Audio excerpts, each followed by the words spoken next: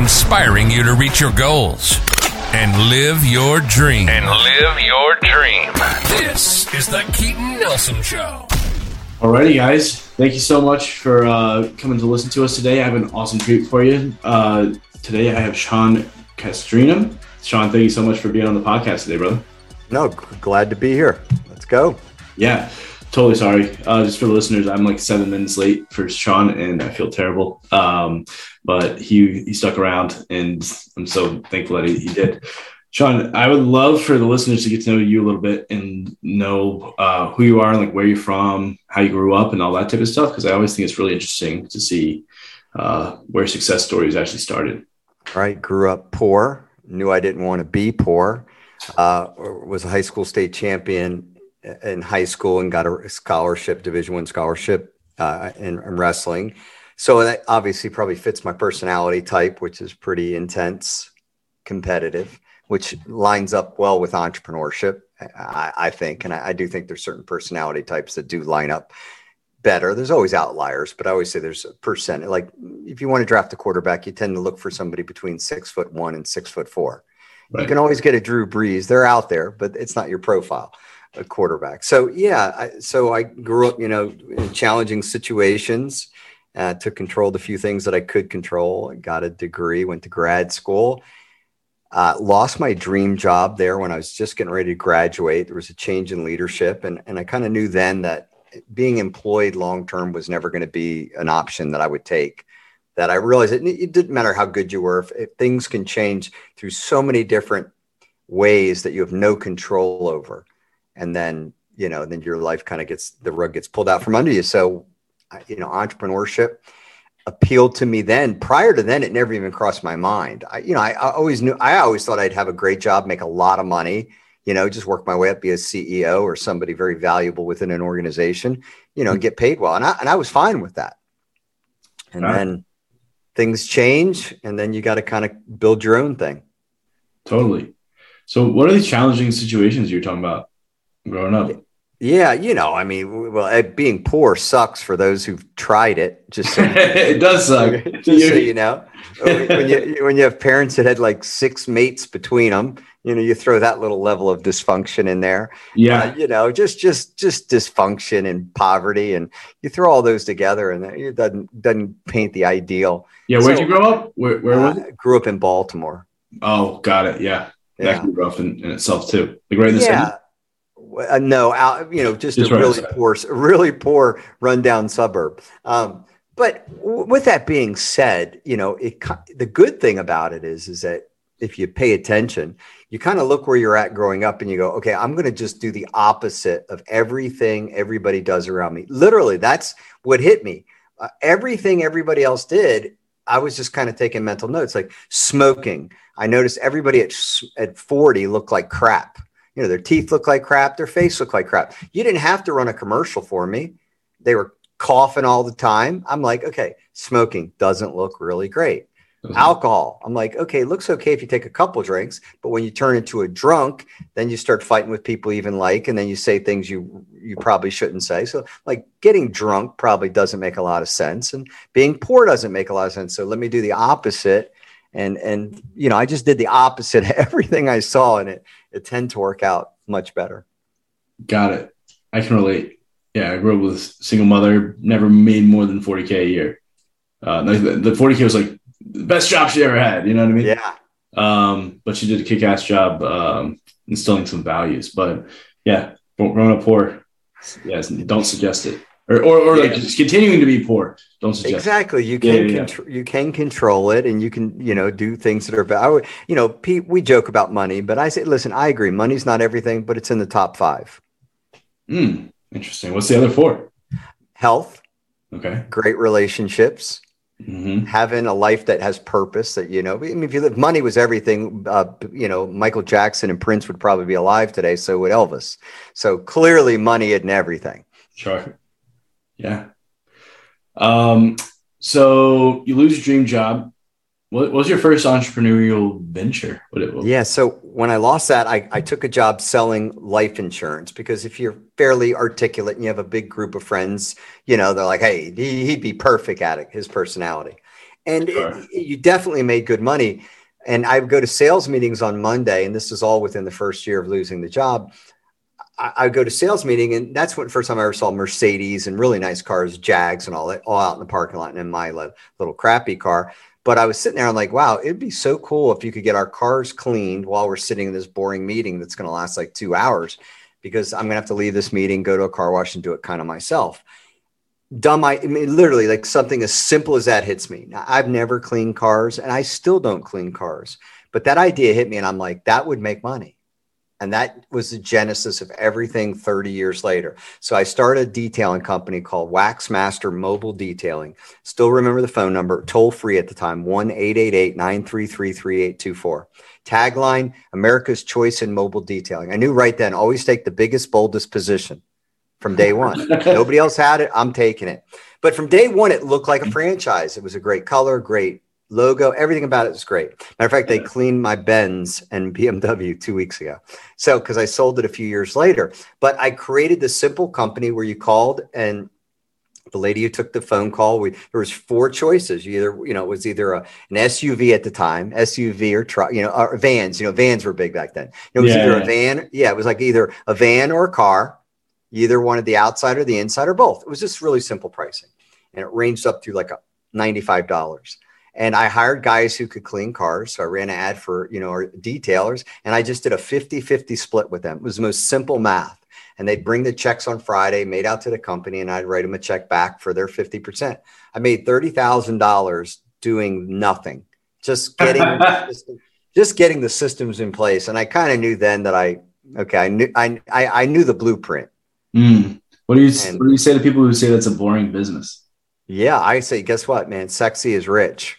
In other words, it doesn't have to be sexy to be rich. Let me reword that a little bit. I think that when we talk about being passionate about our businesses, I can just kind of get into a controversial thing right now. I did this with John Tesh on his podcast.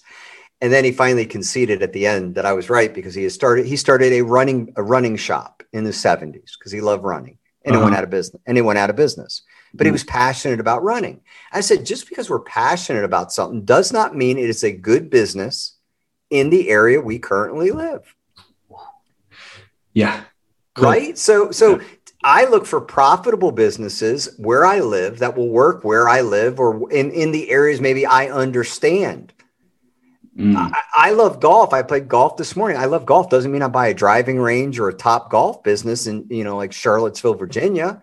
It's not enough people. So it's the idea that we absolutely have to be in love with what we do. I don't buy that.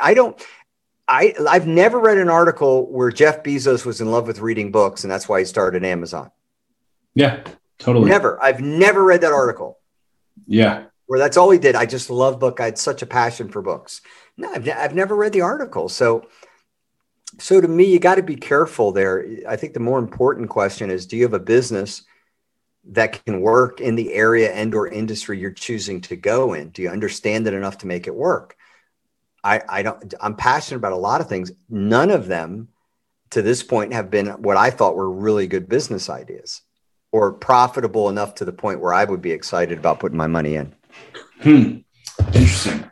So what also catches me is the 50-50 split that you had going on. You never argue over 50-50. The reason why I've always done 50-50 is, how do you argue over it? Right. I mean, it's just such a simple math. I take care of the infrastructure. Like I take care of the marketing, the lady answering the phones, blah, blah. The person does the work. It's just always worked. I've used a split of that nature, and I've had businesses for 30 years and I've got multi-million-dollar companies, service companies, and I've used some level of split similar to that. All I know is you got to have a split that you don't fight over. Yeah. Yep. I mean, you take out any dramas, any drama you can take out, the better, right? Exactly. I've always said this. I'd rather have 50% of a lot than 100% of a little. Very interesting. So if you got a good business, the 50%, 45, 40, it's not going to make a difference. Now, if you're starting a company with somebody and you're voting shares, is different. And I've done this. I've had 51% of the stock and still a 50-50 split in profit. So, yeah. So it ends up being 50-50 after all expenses is what you're saying. Exactly. For owner's personal income. Exactly. Okay. That is the number one go-to move I do when I bring in partners or people that are going to do the work, like something I just shared with you. Very interesting. I have a case where I have a few people trying to buy about half my company right now. I'm just interested to see. Good problem to have. Yeah, good problem to have. I'll throw some round numbers out there. Yeah, They want to give me $100,000 for 50%, or 49%. Let's call it. So I have and then, but I got employees. I got lots of stuff. We are profitable even after paying myself my own salary and everyone else. They don't want to come in as an operator. They want to come in as like, I can refer a lot of business to you, and I speak a lot, and I can do X, Y, and Z. You know what I mean? And then they can take 49% of the profit afterwards, which is based off of an agreed upon percentage of revenue. A lot of reasons why I don't like that. Okay. One is I don't think 100,000 in your life will move the needle as much as you think. Right. You're giving away a lot of power. You're basically giving away half your company. My question is, how long would it really take you to make $100,000 if you were running it correctly and doing not long? Exactly. So you got to be careful. Sometimes you can make a pact with the devil. So the question I would have is that if they don't, I would just make sure that there was something in the agreement that if they don't refer you a certain amount of business, that they lose the partnership. It's a failure. Oh golly, I'm running a blank on it. Failure to perform. I would put a performance caveat in the agreement, because the way it is right now, this is what they could do. They give you $100,000, and then you're giving them, and you have somebody up your rear end. 50%. You got to give every month. They're like, well, send me those bank statements. What did you make? Maybe they don't. So that's what I don't want. It's like, dude. That's what happens. Yeah, I know. I'm having a hard enough time keeping track of everything as it is, just because running a business isn't always easy. And then you have someone in your ear like that the whole time would just be like. I would just give them a referral fee for all their businesses. Try that for 1 year. If it's a great idea, it'll be a great idea a year from now. I'm just saying my next book is on partnerships. It's called 1 + 1 = Done. I've done in so many different ways on so many different deals, from real estate to businesses, you name it. I've done it. And the one that as soon as you said it, I got a bad feeling. Like as soon as it kind of came completely out of your mouth, because my son's brought me 2 deals like that he was involved in, and I've nixed both of them. And then a year later, he's like, thanks, Dad. Because you're bringing on somebody who can just drive you crazy, and there's not a performance part of it. I mean, my point is if they really want to make money off the deal, just give them a cut that they can agree on. Right. And then if they're going to give you $100,000, the only way the $100,000 makes sense is if they give you $100,000 and you can use that as a seed to create an entirely new profit stream that they're involved in. Yeah, no. You're just cannibalizing your existing money. Yeah. Interesting. Very interesting. Yeah. Cool. Yeah, I appreciate the advice. No problem. It's a nice outlook on it, especially the third party, black and white. Yeah. Because the advice I'm getting is, skewed from all different angles because everyone's got their point of view on it. You have just. Example, $100,000, it'd be different. I would sell a business outright for $100,000, get out from under it, and go. Yeah. Exactly. I'm all for that. Mm-hmm. You know what I mean? You look at it, and okay, it's struggling a little bit. You're kind of bored with it. You're kind of excited about something else. Hey, I'm all for that. Yeah, that's not the case with this business, but yeah, I would if I had a business like that, and I was like, yeah, it totally makes sense. This one, we're probably 5xing revenue right this month from last month. Yeah, well, then I would never sell that. Yeah, and we're that's why I was late. I hired 6 people this week. It's a good problem to have, and $100,000 is definitely not worth, based on just the few minutes that I've shared with you. There's no way $100,000. That is way too undervalued. Ooh, yeah, I appreciate it, and I doubt he'll even listen to this episode. So there you go. Yeah. So. What happened after this car detailing business? I know you said you mentioned you had an exit, like you sort of Pat scrubbed. Yeah. But so Yeah, I what I did is that I had that business, and then we moved to Charlottesville, moved the business here. Charlottesville at the time was voted the #1 city in America like 2 years in a row. So like 1998, 1999, no crime, SAT scores, everything. Had a young family. It was, we just had a daughter. So it kind of lined up perfectly. I came here and I started a direct mail magazine. It was a magazine that I had advertised in for my detailing company. And I came down here on vacation and I asked them, oh, by the way, is anybody doing it in the area that we're at? I kind of thought it was a franchise. And they said, well, we've had a couple people there, but nobody's really got it off the ground before. So I had lunch with the guy and they kind of had licensing agreements, and I took over this area, and within 3 years, I blew it up into 21 cities. We went to more homes than the Sunday Washington Post, and I was making quite a very good sum of money. And then from there, I started some service companies. Yeah. And that's kind of been my super businesses over the years. Example, I don't start any sexy companies. Okay. So when I had that magazine, I knew it would work. I knew it'd be profitable. So that was easy. And again, I made exceptional money. My next business after that, again, we're getting to the least sexy companies in the world. I started a handyman company because I couldn't get anyone. I tried to get somebody to renovate my dining room into like an office, because you can't have your mojo with like a chandelier and wainscoting around. Everything in Virginia has, molding, Thomas Jefferson. And I couldn't get anybody to do it. Nobody would show up. Prices would change. It was just like ridiculous. And I'm living in a very nice neighborhood. I mean, very high end, 2 swimming pools, restaurants at the pools. I mean, we're living good. And nobody can refer me a handyman. It didn't make any sense to me. Obviously, I knew there was a need there, just like when I was looking out in the parking lot and I saw dirty cars. Right. So I started a handyman company. Within 3 years, it scaled to well over $1 million.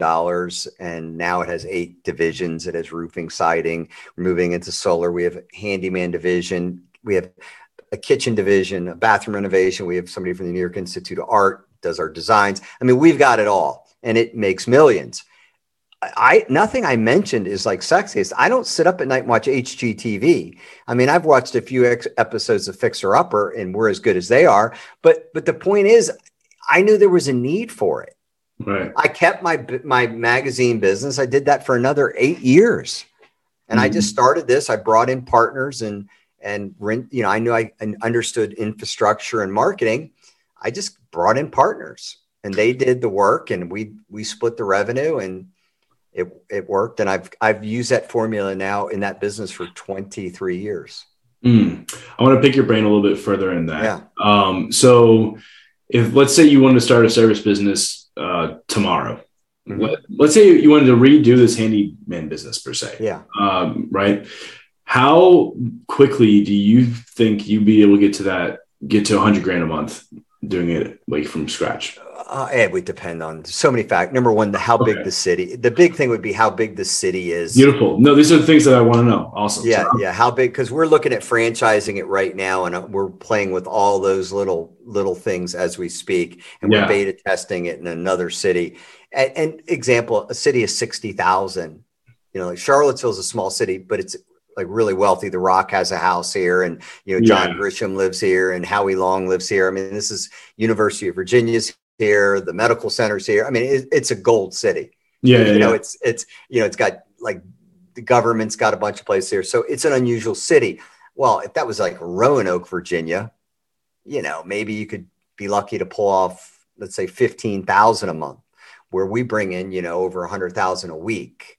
Okay, yeah. So you're looking at the size, the affluency of the neighborhood. The size and affluence, like the typical household income. Example: if the average house in an area sells for 150,000 and the average income's 50,000, well, that's a big difference between, let's say, Northern Virginia, Arlington, where the average household income is probably 2.25. Right. Average house is probably 600,000 to 800,000. And then obviously then you go to LA and other, all the way around. So all those things would affect it. This is all I know for sure. And I'm an addict on this, and I'm an evangelist on this. I want businesses that don't compete with Amazon, don't compete with artificial intelligence, and don't compete with a software program. I don't understand any of those three. May be great for other people. I know people do SaaS and got it. I like that if I send a human being to your house, everything that we do, none of the things I just mentioned can do it.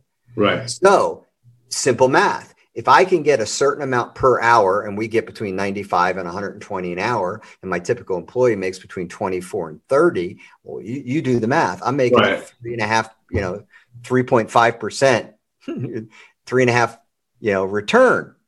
Very simple. I'm making like $80 per person, every hour, every vehicle, nonstop. Well, I can assure you that math really works well for me. Yeah. How does it play into like, cost of the vehicles, cost of like gas and advertising dollars? And because a third, the magic math I've always found is that generally you got to find math that works, but a third goes to your employees. Okay. A third will go to your operating costs. Okay. And then a third will be between you and or your partners and things like that. I mean, if I'm just doing an elementary school class. Sure. No, exactly. That would be the easy math. That if I couldn't get that, I wouldn't be interested in it. And I've tried to start companies and the math didn't work. Like, when you feel like we started a house cleaning company, didn't like it, killed it like within 6 months. Well, number one is, okay, your typical house cleaner, let's say you pay them between 12 and 15 an hour. Okay. Yeah. For conversation's sake. So you bill out 3 times that. You feel like you're happy. Okay, $45 an hour. Okay, 15 to run it, 15 them. So there's a $15 profit.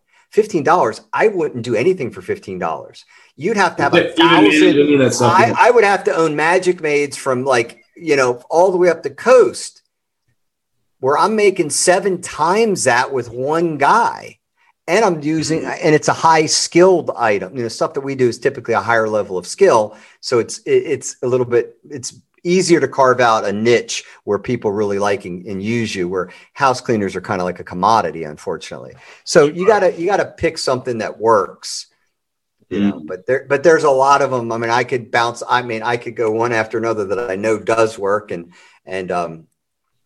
I've given business plans out just because I didn't have the time to run with them. I had somebody, a friend of mine's, somebody they knew had just lost their job, had 2 kids, and he had worked at UVA, was a coach, an assistant coach. And I met with him for lunch and kind of listened to the story. And I felt bad for the guy. And I literally met with him the next day and gave him a folder to a business plan I had. It was like a window cleaning company. Like, I knew the margins were there, up over 100 an hour. It touched all the boxes, and I didn't really have the time to run with it. I handed it to him. He made $80,000 in his own pocket that year and turned it into a great company. He did better than I would have done with it anyway. Did an incredible job with it, but stuff like that, works. So what if someone, let's say they're starting out, they don't have a lot of money. Let's say like less than $5,000. They have $5,000 less. I started 2 of my companies with less than $5,000. Beautiful. Yeah. So awesome. Yeah. So they got less than $5,000. They want to start a company. And they have no experience, but what are some things you would tell them, or a company idea, like you just said, the window cleaning company? What would that be? I think number one is that we let me reframe this just a touch. I think people think it's easier to be an entrepreneur and to start a business than it is. If we just qualify that for a second, if I can go back and just take everything you said, it's almost like saying, hey, listen, would you like to be a brain surgeon? Well, you can get it in the next 90 days at my local community college if you study real fast. Yeah. In fairness, I mean, this gig is not easy. There's a reason why 90% of every business fails in the first 10 years. Reason why 50% don't make it to year 2. Starting a business is very difficult because you got to find the right product and or service. It's got to hit the marketplace at the right time. And you got to have a message and a means of marketing that attracts customers. Yeah, that's going to be my next question after that. So it's harder than you think. What I always say to a person is, let's say you want to be a business owner. Let's reframe it that way. Okay. And you're under the age of 30. Number one is there any services that you know about or you can initially personally provide? Tutoring, computer repair, or you got to have some connection to it. Okay. In most cases, I didn't, but I'm really good at marketing. I mean, I'm marketing at a level 10x level. Mm-hmm. Okay. So I had the phone ring in the very first day I started both my companies. Day 1, phone rang, money made first week. Okay. Assuming you don't have that super skill, you might have to be the person doing the work initially and then work your way out of being the technician part. But you can do anything. My gosh, you can mow grass. You can have an errand service these days. You can do senior care. I mean, there's so many needs out there. Like the senior care market to me is like prime for the picking. It's insane. Yeah. It's prime for the picking. Like even if you did a 2-to-1 margin out there, you had 5 reliable people that showed up every day and you build them out at, find a margin that makes sense. I mean, you're going to replace your income. You're not going to get rich, but I don't know how you don't make 80 grand a year. Mm-hmm. I mean, that business, no robot is replacing senior care, and senior care is going to be the daycare center of the 1980s, 90s, and 2000s. Mm-hmm. Yeah, 100%. There's a reason why those companies do so well. I mean, the problem that they have is they can't hire people quick enough. Exactly. So totally. Yeah. It is. So that you got to figure out, what you got to create a value proposition that's good enough to hire people. But it's a way of doing it. I mean, look at Massage Envy. I mean, I don't know how you hire massage therapists, but they figured it out. Totally. Right. I mean, I wouldn't think it would be as easy as they did it. Yeah. But, they did over like $1 billion in revenue, I think, before he sold, has like over $1 billion in revenue now or some crazy number. Crazy. Yeah. I was listening to the franchise story, but everything has the problem is everybody really wants it to be so simple. Mm-hmm. And I always tell you, if it's never that simple, however hard you think it is, you're right. It's twice as hard. Because if it was so easy, we wouldn't allow schmucks to do it. Like there's got to be like a schmuck detector in like owning a business. There's got to be something where you actually have to know something, do something, or have money. Because if you can be a schmuck, broke, and not understand everything and still run a business, it makes all us other entrepreneurs look really bad. That's what I did. But clearly you have something. I do. I went to school for jazz guitar, jazz composition. I was waiting tables at Red Robin. And then I went and decided I was going to go pass out flyers to businesses and say, I'll manage your social media for like next to nothing. 2 years later. I was going to tell you, I already know why it worked. Why? Because as a guy who I own a very big digital marketing company. I just hadn't brought that up. I know so little for like that 10-year period there that anybody would have knocked on my door and sold me something and looked credible and was young, because we naturally think you're younger to do that. I would have said yes, and I did. Everybody who knocked on my door who said they understood social media, I was hiring. Yeah, totally. But I tell you what, I figured it out afterwards, because then I realized I couldn't make a real income quick enough with like those, like you can only trick so many people. Right. Yeah. You have to be able to fulfill. And get results. Happy, right. If you can't, If you don't have happy customers, you're not going to stay in business. Yeah. And that's how I grew. I actually it's so weird. Like do social media marketing, but I grow because of referral. And it's compounding now, which is just wild. But, and our prices are much, much higher than that's a good thing. Yeah. When I first started, it was like literally, I'm not even joking, $100 a month is what I did, because it's just me. I had no idea what the hell I was doing. Yeah. Right? Everybody makes that mistake initially. Right. Now our minimum package is $5,000 a month. Yeah. And people are happy to pay, And you want to sell this for $100,000? Right. Exactly. Yeah. There you go. I don't. If we only accomplished something today and I talked you out of that, this was the best interview you've had this year. Yeah, totally. It's going really, really well. Yeah. But yeah, then I'm done with the hiring thing. But I want to get there has to got to be, especially with these local service-based businesses. Like there's only so many places you can advertise. There's only so many places or ways to make the phone ring. Yeah. You just attack all of them and throw money at it. I mean, what I did, number one is that let's say service company, if it's going to a home, okay? Yeah. In other words, you're doing work in a home. Well, this is not sexy, but it works. Postcards work. People still get the mail. Most people that own a house is over the age of 30. Mm-hmm. Okay. They still get bills that come through the mailbox, not an email. And so postcards work. Doesn't sound sexy, but I can tell you a guy who's made millions off of it. Postcards work. Val packs work. Coupon mailers work. They work great. Okay. In other words, I know how great they work because it's just a law of math. If I mail 10,000 postcards, 2%, even if it's 2%, I mean, that's all I need to move the needle. It doesn't, you're not going to get 1,000 calls, at 10%, but I mean, but I don't mind 100 calls. 200 calls would be great. So, it's a law of math. Traditional, media works. I do Super Bowl ads. I mean, I did a podcast on how Tiger Woods made me a millionaire because golf ads were the cheapest ads of all sports. I never understood it. Like, it was so dirt cheap to run an ad during like a Saturday, Sunday golf event. It still is cheap, in my opinion, and compared to other sporting events that I've purchased. And so I would look at Tiger Woods' golf schedule for the year, and I'd buy every single thing. Saturday and Sunday. I owned everything he was in on Saturdays and Sundays. What was the company that you were advertising for that?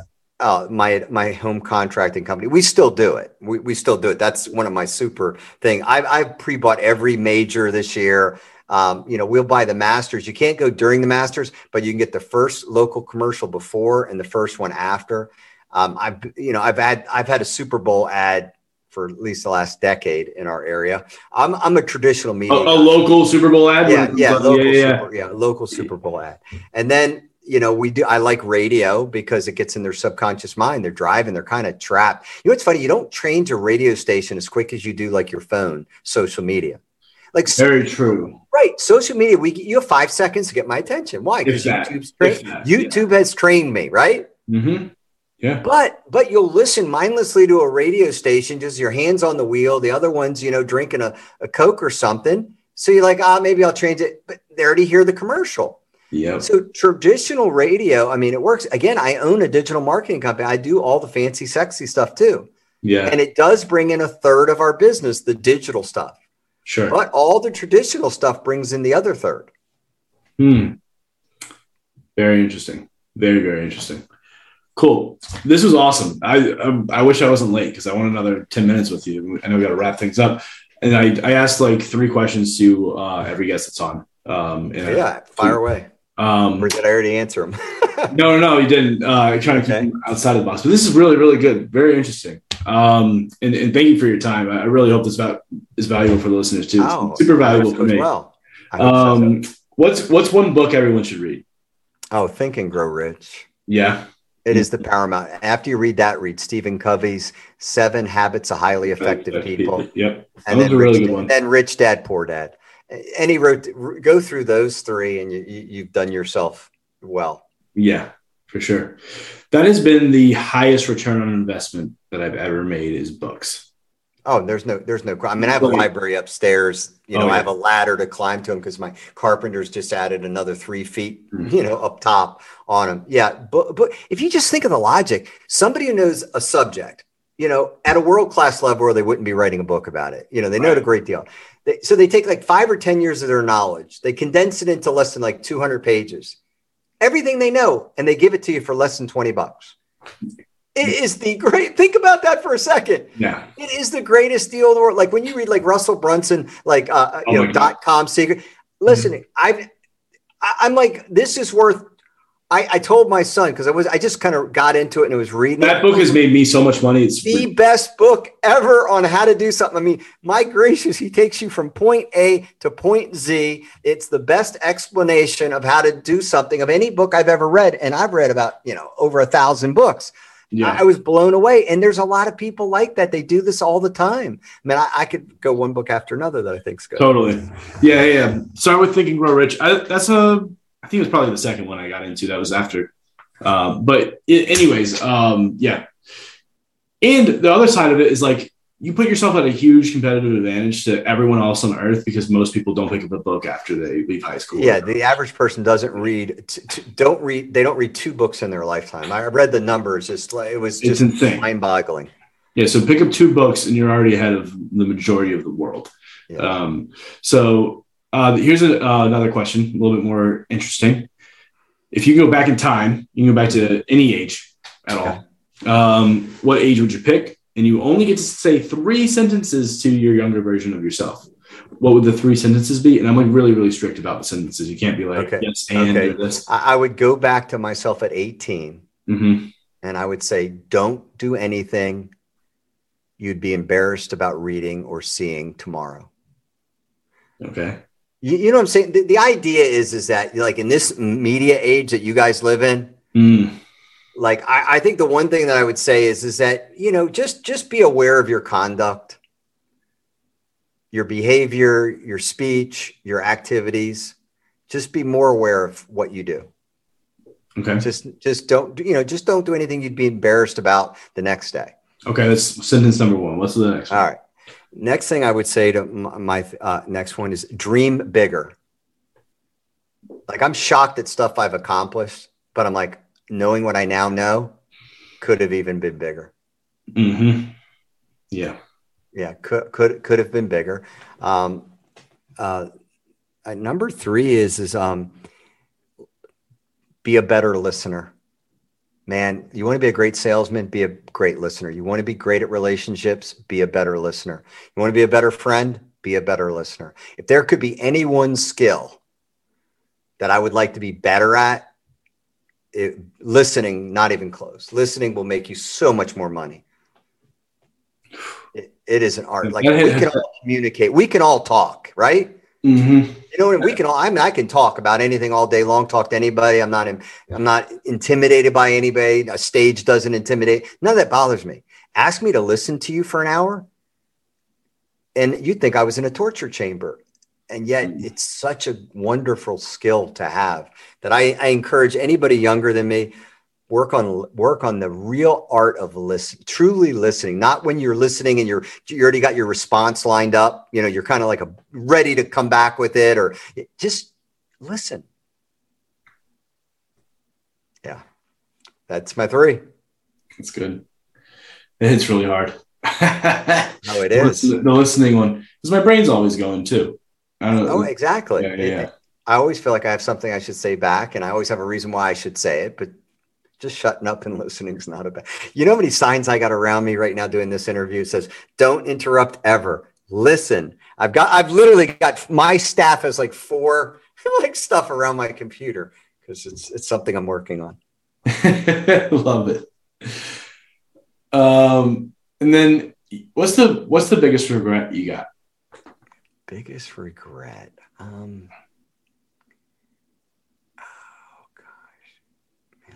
try to be careful about this.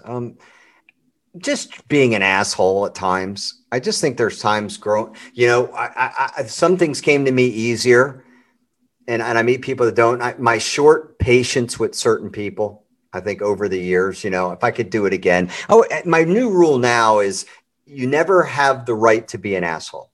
Like under any circumstance, you don't have the right to a waiter, to a service worker, to anybody. I think there was times there where I just had an arrogance, you know, because I was doing well and whatever. And again, I just think you never have the right to be an asshole to anybody. So that's my no asshole rule. That's good. Yeah, that's good. That's a good rule. I think I did it without thinking. I was looking at furniture and I thought the salesman was doing a poor job. You know, I do sales, right? Yeah. And I'm like, dude. And I just like let things come out of my mouth. And I'm just like, said without thinking or anything. I'm like, God. But like 2 years ago, I was waiting tables at Red Robin, and those people were making comments like that to me, or something.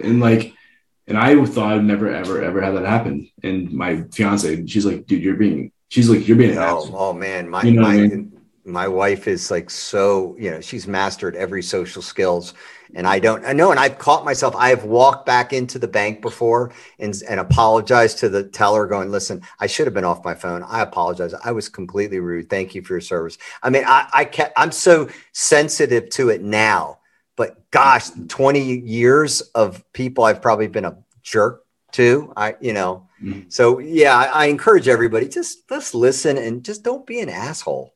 Yeah. You can't go wrong with those 2 little things. Yeah, I'm gonna go back in and actually buy the furniture he was trying to sell to us and apologize to him, shake his hand. Yeah, you'll feel bad. I believe me. And this free advice: learning how to say thank you, apologize, and learn how to say I'm sorry. Get into it. It's not a bad skill to learn. Yeah, that's a quick. Just like this is something I use for customer service: is last, listen, apologize, solve, and thank when there's a customer complaint or issue. Just step by step. Last, L, listen. A, apologize. S, solve the issue, and then thank them for bringing it to your attention or being patient. I like that. That's good stuff. Cool. I know you got to run. I want to thank you so much for your time here today. Guys, I think this is an episode worth sharing out. I'm sure you can agree. Toss us on social media, tag someone, tag me in it, and I'll share it too. And then, Sean, where do people go follow you? You can follow me on Instagram. I got that blue check mark. So you can do that. And we drop content every single day. That's pretty decent. But if you go to SeanCastrina.com, you'll get a free book. And that's where we keep people updated when we're going to have the next week in NBA and tickets to that. That was your event. No way. Yeah. That's my event. Oh man. Cool. I founded that. So yeah. Cool. Yeah, so I'll be at the next one. Then it was incredible, and we're it's a great event. But you'll find out all about that. But so just reach out to me, SeanCastrina.com, and or follow me on Instagram. Beautiful. Well, guys, until next time, peace. Thank you so much again, Sean. I'd love to stay connected.